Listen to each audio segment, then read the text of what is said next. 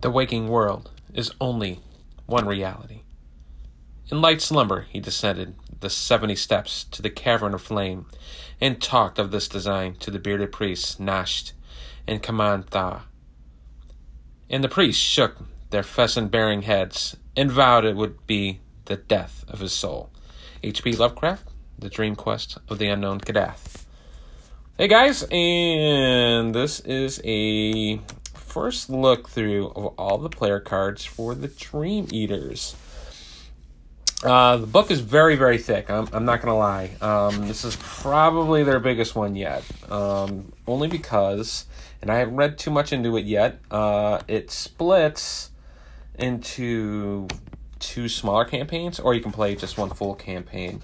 But I'm not here for that at the moment. I am here to look at all the new player cards.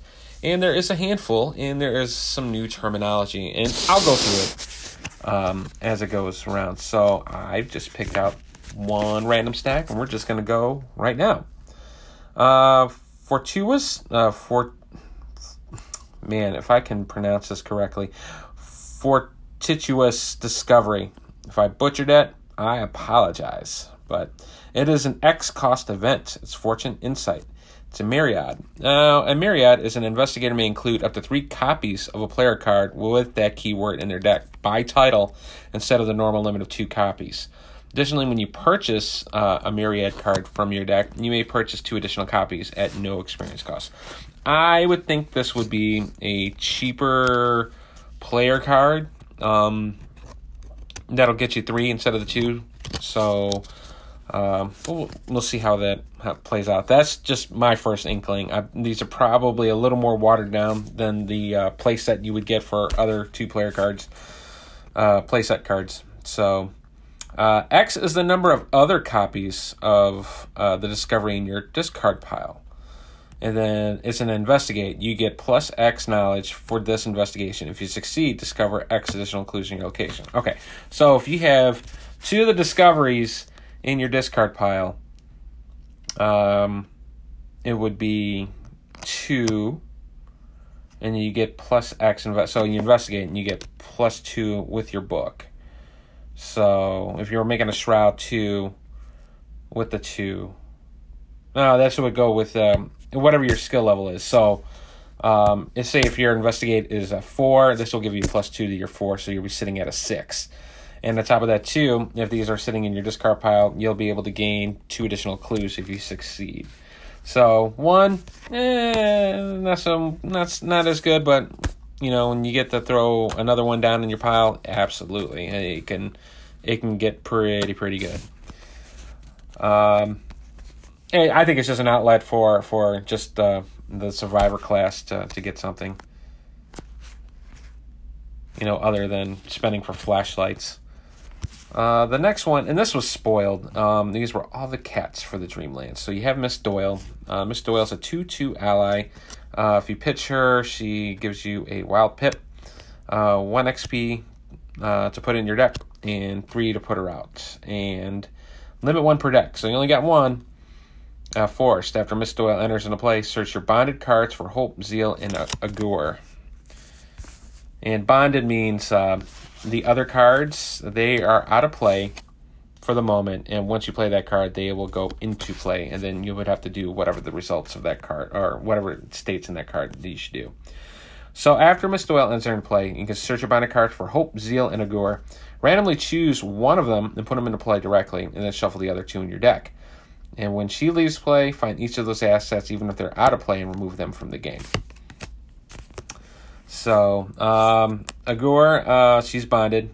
Obviously, was with Miss Doyle. Fast. Forced. After Agur enters into play, discard Hope and Zeal.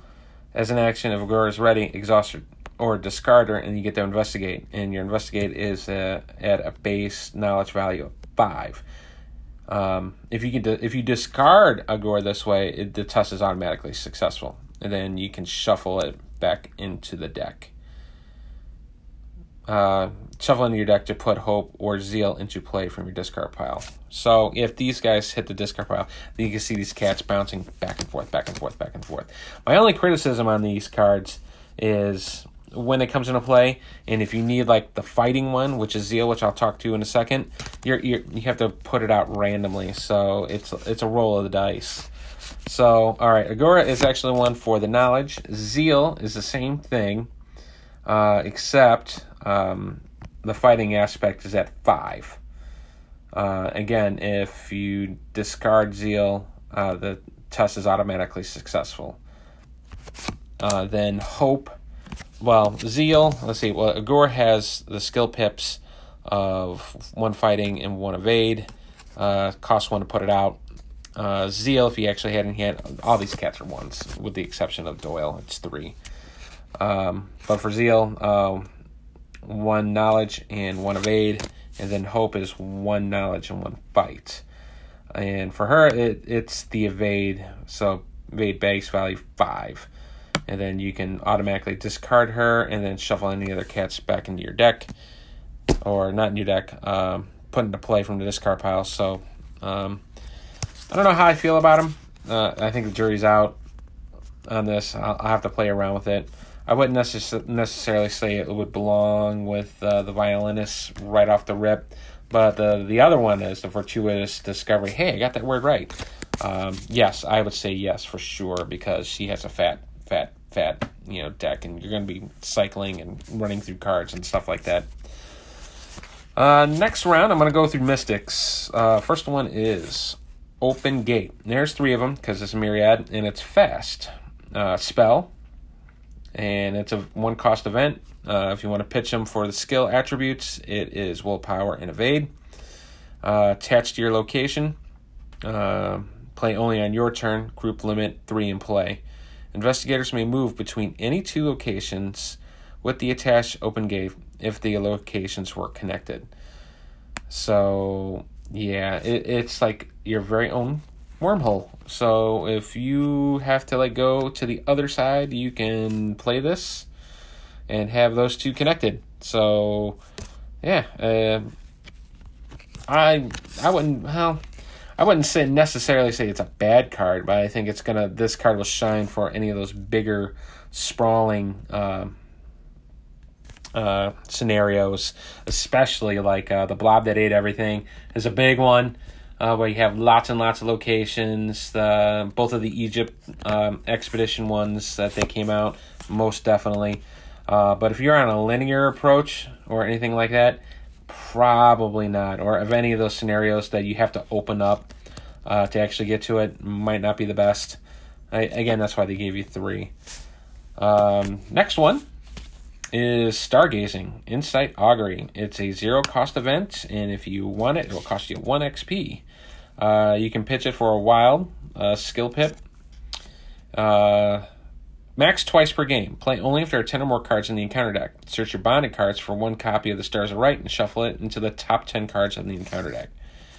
Alright, so it's all well and good, and I kind of dig it because the Stars Are Right, because it is a player card, but it's got the encounter card backs. So the Stars Are Right, no cost for this. Remove the Stars Are Right from the game. Choose an investigator. That investigator draws 1 card, gains 1 resource, and takes an immediate action as if it were their turn. And it does not count towards the number of actions that investigator can take each turn. Which does make sense, because if you're doing this during the encounter phase, which 90% of the time you're doing this, unless you're doing a weakness or it's a location card where you have to explore. Yeah, I like this. I like this card a lot, because really you didn't have a card that can directly manipulate the encounter deck, and this hits it home big time. Usually the best time you get anything from the encounter deck, if nothing happens, man, you get all warm and fuzzy feeling. But this is even better. I mean, this is just awesome. I mean, not only alleviate an investigator from actually drawing one of those horrible treachery cards, but you get 1 of everything, and you get a ticket at a turn immediately and resolve something. And that could be a free combat, that can be a free investigate, that can be anything. So, yes, I absolutely love this card. This card is amazing. I mean, and really, how often are you going to have less than 10 cards in the encounter deck? It hasn't happened very often. So, that is it for Mystics. We'll go next to Rogue. Rogue has Easy Mark. This is a 1 XP card. It's Myriad, so 1 XP will give you 3 of these. If you want to pitch it for skills, 1 Knowledge, 1 Evade for each of them. This is pretty simple. Play it, gain 2 resources, draw a card. And as a react, after you play Easy Mark, you can play another Easy Mark from your hand at no cost. So, quick way to get cash and cards. So, it's always about the drawing of the cards. If you can manipulate it and change it, absolutely. I don't think it's a requirement for every Rogue deck, but it's cheap. I would definitely play this over Emergency Quiche any day. So, if I started with Emergency Quiche, I would throw this in here and upgrade it as soon as possible. That's just me. Next one is Crystallizer of Dreams. It is a 1-cost asset. You can pitch it for a willpower. It's an item. It's a relic. It's just a flat-out item, so it'll take an item slot. As an additional cost to put this card into play, you must search your bonded cards for 1 copy of the Guardian the Crystallizer and shuffle it into your deck. As a react, after you play any event, attach it face down to the Crystallizer of Dreams instead of discarding it to a maximum of 5 attached events. Attached events may be committed to skill tests as if they were a hand. So, I was going back and forth with this. I read it with somebody here. And all this really is after you play events, you get to use it. It has like a watered-down effect to it where you can actually use those cards again to commit them to skill tests. And that's it. That's all it does. Excuse me, but that's all it really does. So for immediately the painter, that would immediately shine for her because 80% of her deck is going to be events anyways, and that is she escapes the name for me. Safina. Yeah, definitely for Safina. I mean, this card would scream to be an include for Safina. However, the Guardian the Crystallizer is going to be the drawback for this. So it is a weakness. It is a monster. 3 fighting, 3 evade, 3 wounds. And if it hits you, it does 1 damage and 1 mental. It preys on the Investigator with the Crystallizer of Dreams only. It is a hunter. Guardian the Crystallizer enters play exhausted. Well, that's a good thing. If there is no Crystallizer of Dreams in play, set the Guardian Crystallizer aside, out of play. Yeah, so you would actually shuffle this bad boy in your deck, and it is another weakness for you to deal with. So, and on top of that too, it's a 3-wounder. That's the other problem too. So I'm not 100% sold on this guy, only because I hate drawing enemies, and especially an enemy that you can't take care of in one shot, even with weapons or anything like that. Because the best you can do is 2, unless you get really some of the high, spell cost or relic items that can deal that much damage. That's a lot for me asking, so I'm not 100% on board with that card. All right, next one. I'll do the Guardians. Guardians has the Hunger Blade. It is a unique weapon, one-handed. It's an item, it's a weapon, it's a melee, it's relic, it's cursed. It's got a lot of bold text on this thing. So, 3-cost asset, 1 XP to put it in your deck. If you want to pitch it for the skill pips, it is the fighting.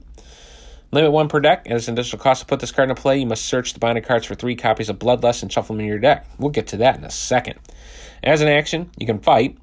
You get 1 fighting for this attack for each attached copy of Bloodlust. This attack deals 1 damage. If this attack defeats an enemy, place a resource on this card from the token bank as an offering. Alright, so right now the Hungering Blade doesn't do a whole heck of a lot. It wouldn't even give you the +1 fighting. I mean, it would just give you the +1 damage. But let's see what the Bloodlust is. And the Bloodlust is weaknesses. So you got to shuffle these guys in your deck. It is bonded to the Hungering Blade. It is madness. Looking at this picture, it looks like Ash Williams from, Evil Dead. Instead of the sword, he's just missing a chainsaw. Revelation. Remove 2 offerings from the Hungering Blade attached to Bloodlust to it. If you cannot, take 1 whore and shuffle Bloodlust back into your deck. And while attacking with the Hungering Blade, shuffle Bloodlust into your deck. You deal +1 damage for this attack. Limit max once per attack. You don't have to do that. It just sits on the side. The big critical piece, though, if you don't have 2 offerings on the blade, it's going to pop you for a whore, and then you have to shuffle this thing back in the deck. But if you get it out, then that's where you're going to get the +1 for the Bloodlust. And on top of that, too, if you need to do 3 wounds, you can pitch the Bloodlust, assuming you gave the offerings to it. You can do some buku damage. The only point is, all right, so the only problem I have with this is, one, it's not going to give you a bonus right off the rip. You're going to have to equip this to a Mark Harrington or something like that can handle that. And 2, you're going to have 3 more cards going to shuffle in there, and they're both going to be required offerings.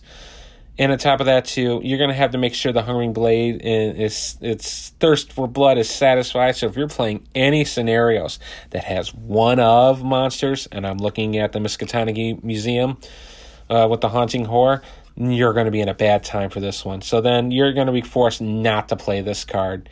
But if you have lots of bad enemies and stuff like that, and if you're playing multiplayer and there's enemies all over the place, and you can satiate that desire for blood, card's off the chain. It is, but it's a high risk, high reward that's coming up with it.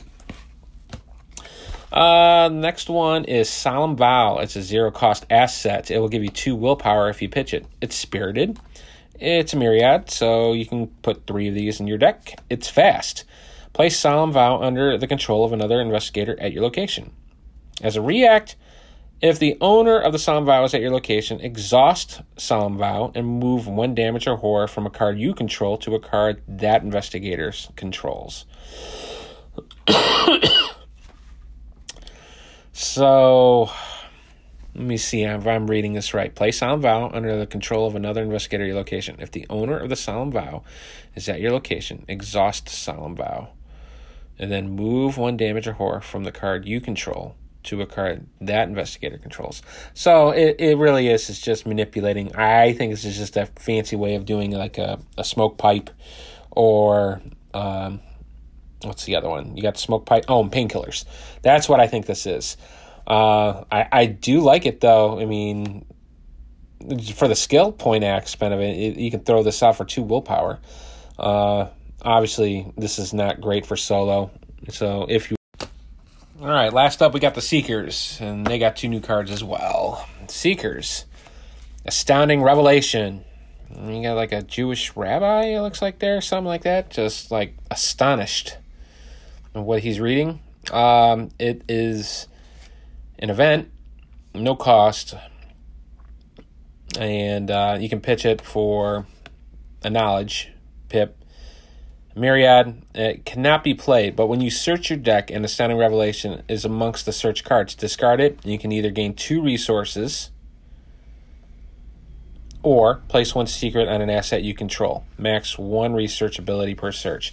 All right, so this card, if you have cards in there, and believe me, Seekers have cards that they can actually go through and then look and then pick out the 1 card that they want or something like that. This is just a way for you to gain some quick cash or put a secret in an asset you control.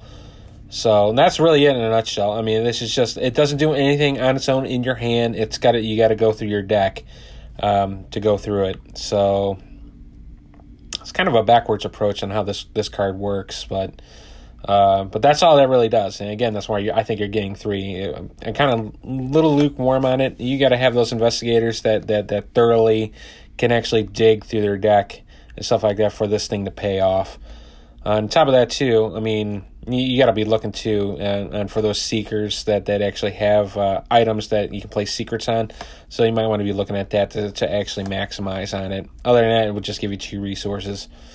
So that's it pretty quickly on that one. I have no opinion on that one. But we'll go to the next one. Segment of Onyx. This is a 1 XP card. It's an asset. Costs 1 to put out. For skill tests, you can pitch it, and it gives you 1 wild pip. Myriad Fast. As a react, if you have 3 copies of Segment of Onyx in play, set them aside, out of play, and then search your binding cards for the Pendant of the Queen and put into play. This feels like you're playing bingo. You got to get all 3 of these things out in order to call bingo. And once it happens, then yes, you can get it. So what happens if you get all 3 out? Well, you get the Pendant of the Queen of nothing at all. No cost asset. Item, relic, it is a trinket. So, bonded, uses 3 charges.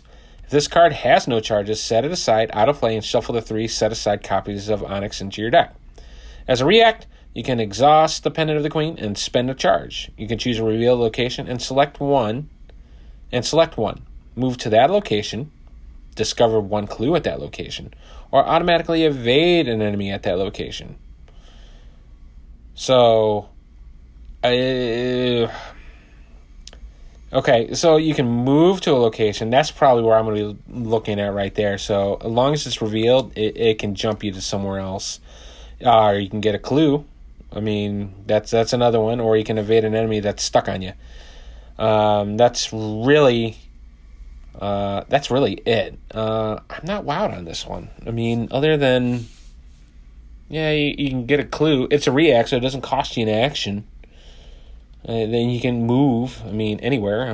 That's good too. Again, that doesn't cost you an action. So if you got somebody on you or an enemy on you, and you're away from everyone else that can handle that enemy, that's another good way of doing it.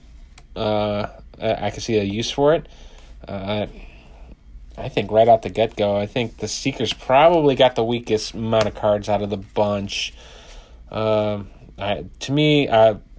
think the strong players for me is definitely the Stargazing / Stars Are Right are awesome. I do like the Open Gate, so you can connect locations and move quickly. I do like Fortuitous Discovery. That's another good one as well. So I would think those are the main 3 that I can see uses right off the rip. The other ones I think are very supplemental, very supporty cards for 2. But let me not forget that there are player cards that came with this bad boy. And there's 5 of them. And the first one, we will go right to, if I can find it, Tommy Muldoon. All right. He is a Guardian. That's his main class. He has 8 wounds, 6 sanity. His stat line is 3 willpower, 3 knowledge, 4 fighting, 2 agility.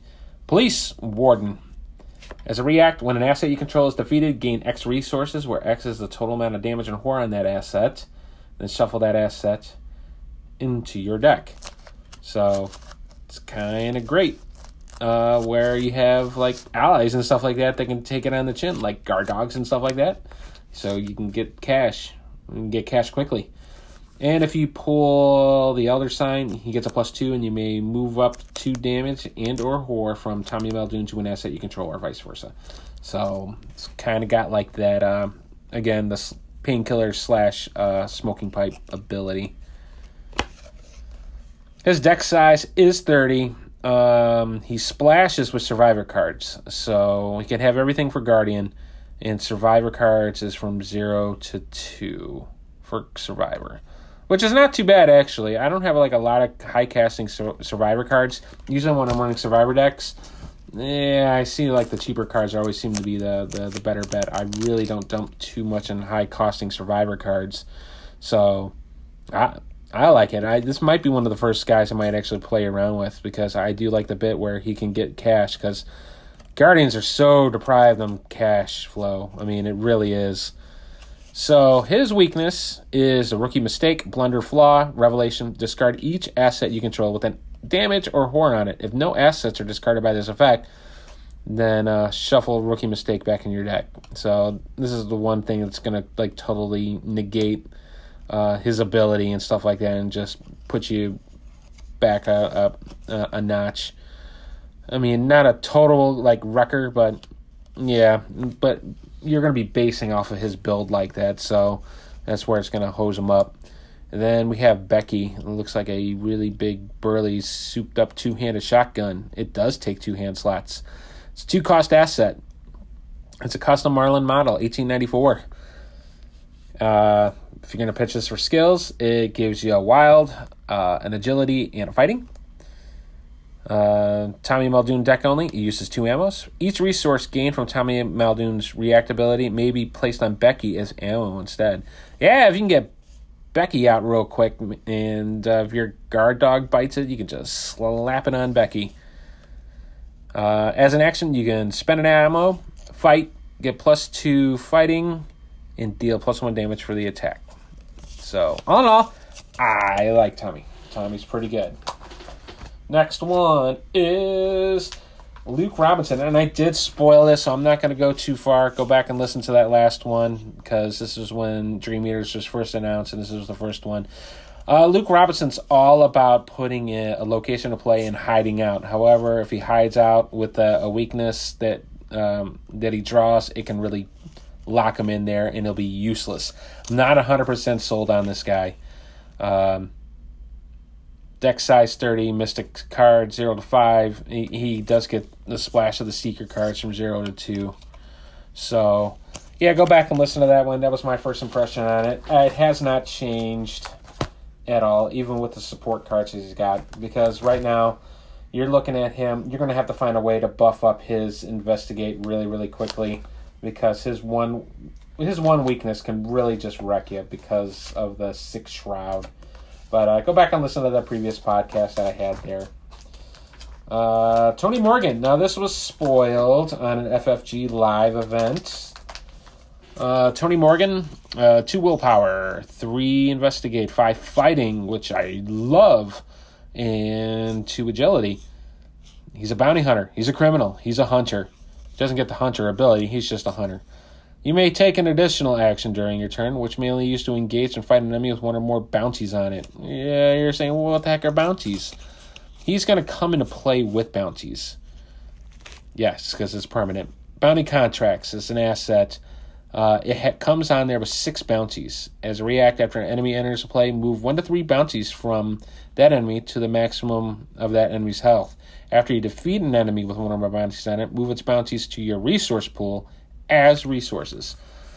So, yeah, you make the hit, depending on how big the hit you want it, and you get the cash. So it's just a subtle way of actually getting cash in. How are you going to get bounties on it is you got to draw Elder Signs. So if you can draw Elder Signs or manipulate the bag to get Elder Signs, it gives you +2, and then you get +1 bounty on bounty contracts. He also has in his deck 2 of Tony's 38 Long Colts. 3-cost asset. For skill pits is fighting, knowledge, and a wild. Uses 3 ammo. Takes 1 hand slot. After you play Long Colt, you can play another Long Colt from your hand at no cost. So if you got both of them, he will rock out both of them. As an action, spend an ammo. Fight. You get +1 for each bounty on the attacked enemy. This attack deals 1 damage. If this attack defeats an enemy with 1 or more with bounties on it, place 1 bounty on bounty contracts. So, this is also another subtle way of getting more contracts on bounties. So, but you need this gun out to do that. So you'll get a little bit of cash and you'll get the bounty contracts on it. His weakness. His weakness is Tony's Quarry.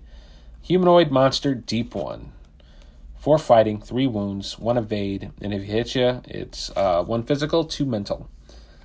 And he'll spawn at the location farthest from Tony Morgan. He's aloof, and after Tony's Quarry enters a play, place 1 doom on it, and then place 1 resource on from the token pool as a bounty. So he does come up with a bounty. He is a bounty, but I don't like creatures that give you a doom. That just is another way to accelerate the game. Blah. But his building is dirty, and his unique ability is his secondary class. He can choose either Guardian, Seeker, or Survivor. So he gets all of the rogue cards and all the neutral cards, and then up to 10 0 to level 1 events and or skills of the chosen secondary class. He does not get assets for either the Guardian, Seeker, or Survivors. So it's just the events and skills. And it's only up to 10 of them. And it's only up to level 1. So he's got a lot of restrictions on him. So he would be the second one I would probably play with right out. So I kind of dig Tony Morgan too, because it definitely hits the flavor. I like it. I like him. Next one, and I've listened to Mythos Busters on this one, and kind of have a bipolar reaction to that. Patrice Hathaway, violinist, 4 willpower, 2 knowledge, 2 fighting, 2 agility, performer curse. She is a survivor. 7/7 on her stat line. Your maximum hand size is reduced by 3, so her hand size is always going to be 5. If you're over 5, guess what? You're going to start pitching cards. During each upkeep, instead of drawing a card, discard all non-weakness cards in your hand and draw until you have 5 cards in hand. That's where it gets pretty awesome. So instead of drawing 1, if you don't like your hand, you're like, meh. Pitch it and draw up to 5 again. Her Elder Sign is +1. After this test ends, you may shuffle all but 1 card from your discard pile into your deck. So, you think you're going to run out of cards? She's the only one that I know that can, other than the Mystic card that allows you to shuffle your discard pile back into the deck. It's the only way you're going to get cards. So, how do you build her? Well, she has a deck size of 42. I'm going to call it out. 42. It has to be a guard. I'm surprised no one said it yet. It has to be a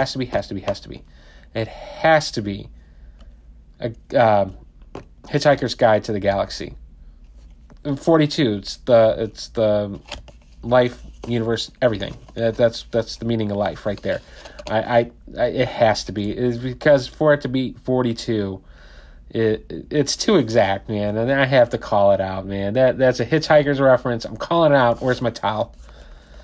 All right, deck building options. Survivor, obviously. Mystic, 0-2. And then she has the violin, the Watcher from Another Dimension, and another weakness. So the violin is a 2 cost assets. You can pitch it for 8 willpower, an agility, and a wild. 1 hand, which is kind of weird. I mean, for a violin, wouldn't you think you need 2 hands to play the violin? I know, I'm being anal.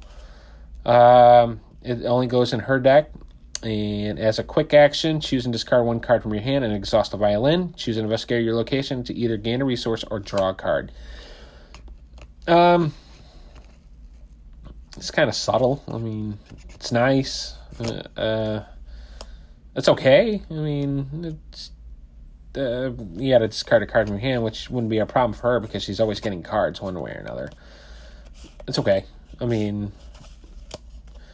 I think for her, it's her building, deck building in general. You're going to have to go through those cards and stuff like that you can actually like cipher through, like drawing thin and stuff like that. That'll actually benefit from that. And her weakness, and it's a doozy. It's a Watcher from Another Dimension. By fighting, 5 agility, 2 wounds, peril, hidden, hunter. Secretly add this enemy to your hand. You may fight or evade the enemy while it is in your hand, as if it were your location. If you succeed, discard it from your hand. If you fail, spawn it engaged with you.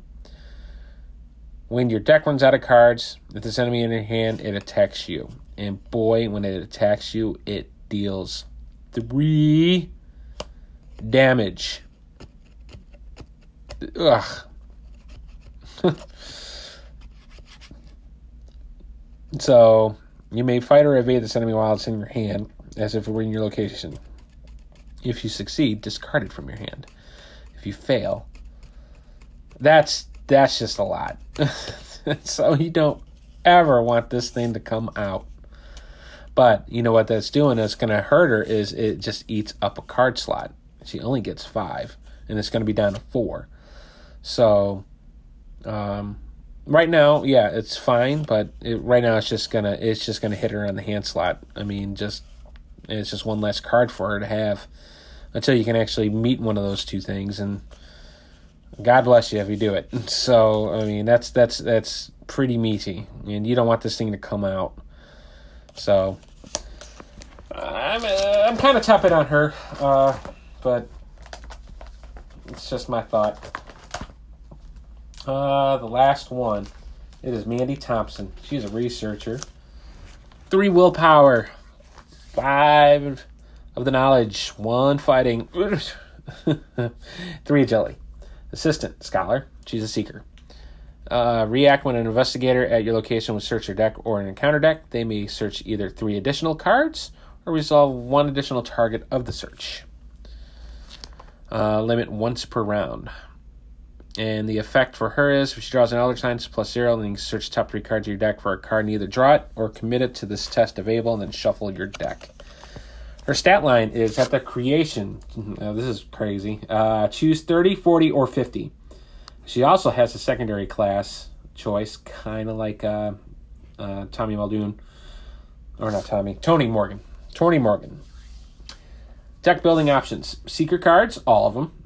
Neutral, all of them. And then, again, it's literally like the same thing, like Tony Morgan with the secondary class. But her secondary class choice is Mystic, Rogue, and Survivor.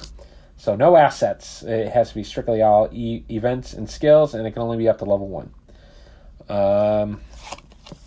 She's going to have the most stuff to work around with because of her deck size. I mean, you're going to have one of those fatty decks, and it's going to be kind of hard to actually go past 30 cards because that's just the way it is, because you always want a thin, lean, mean deck.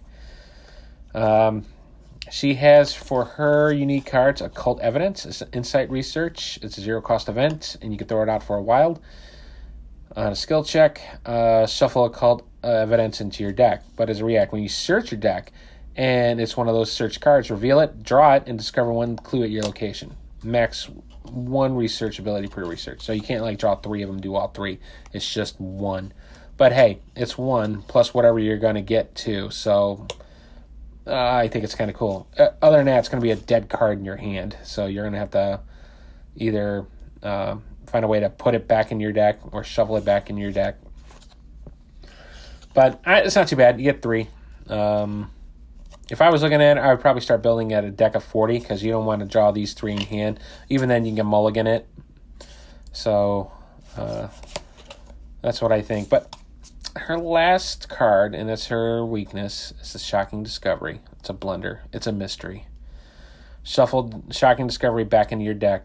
If you cannot, discard it and draw the top card of the encounter deck instead.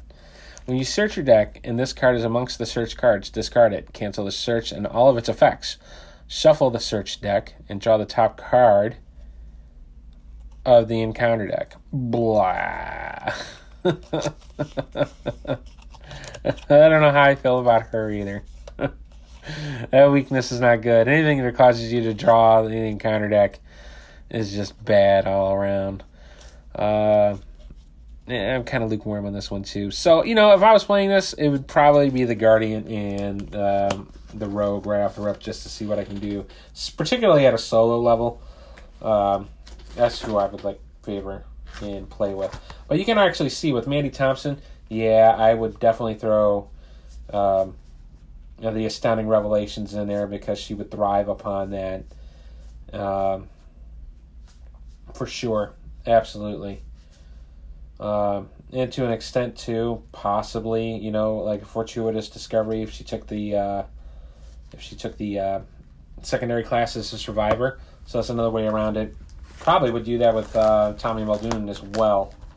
So, because he splashes in the survivor. But those are the player cards and the investigator cards for the set. I did spoil the weaknesses, so that was in my other previous episode. So you can check that out as well. But so far I'm looking forward to it. I'm going to start reading the rule book and for the campaign guide for the Dream Eaters and see how this is set up. And chances are I'm probably going to sit on this for a while, though. I mean, because I like doing the whole playthroughs and just wait. Because usually with my playgroup, that's how it happens anyways. We just sit and wait until the entire set's released, and then we just dive right in. So, well, that is it for Dream Eaters. If you like what you hear, get a hold of Tim at arkhamskids@gmail.com. Until then, I will talk to you guys later.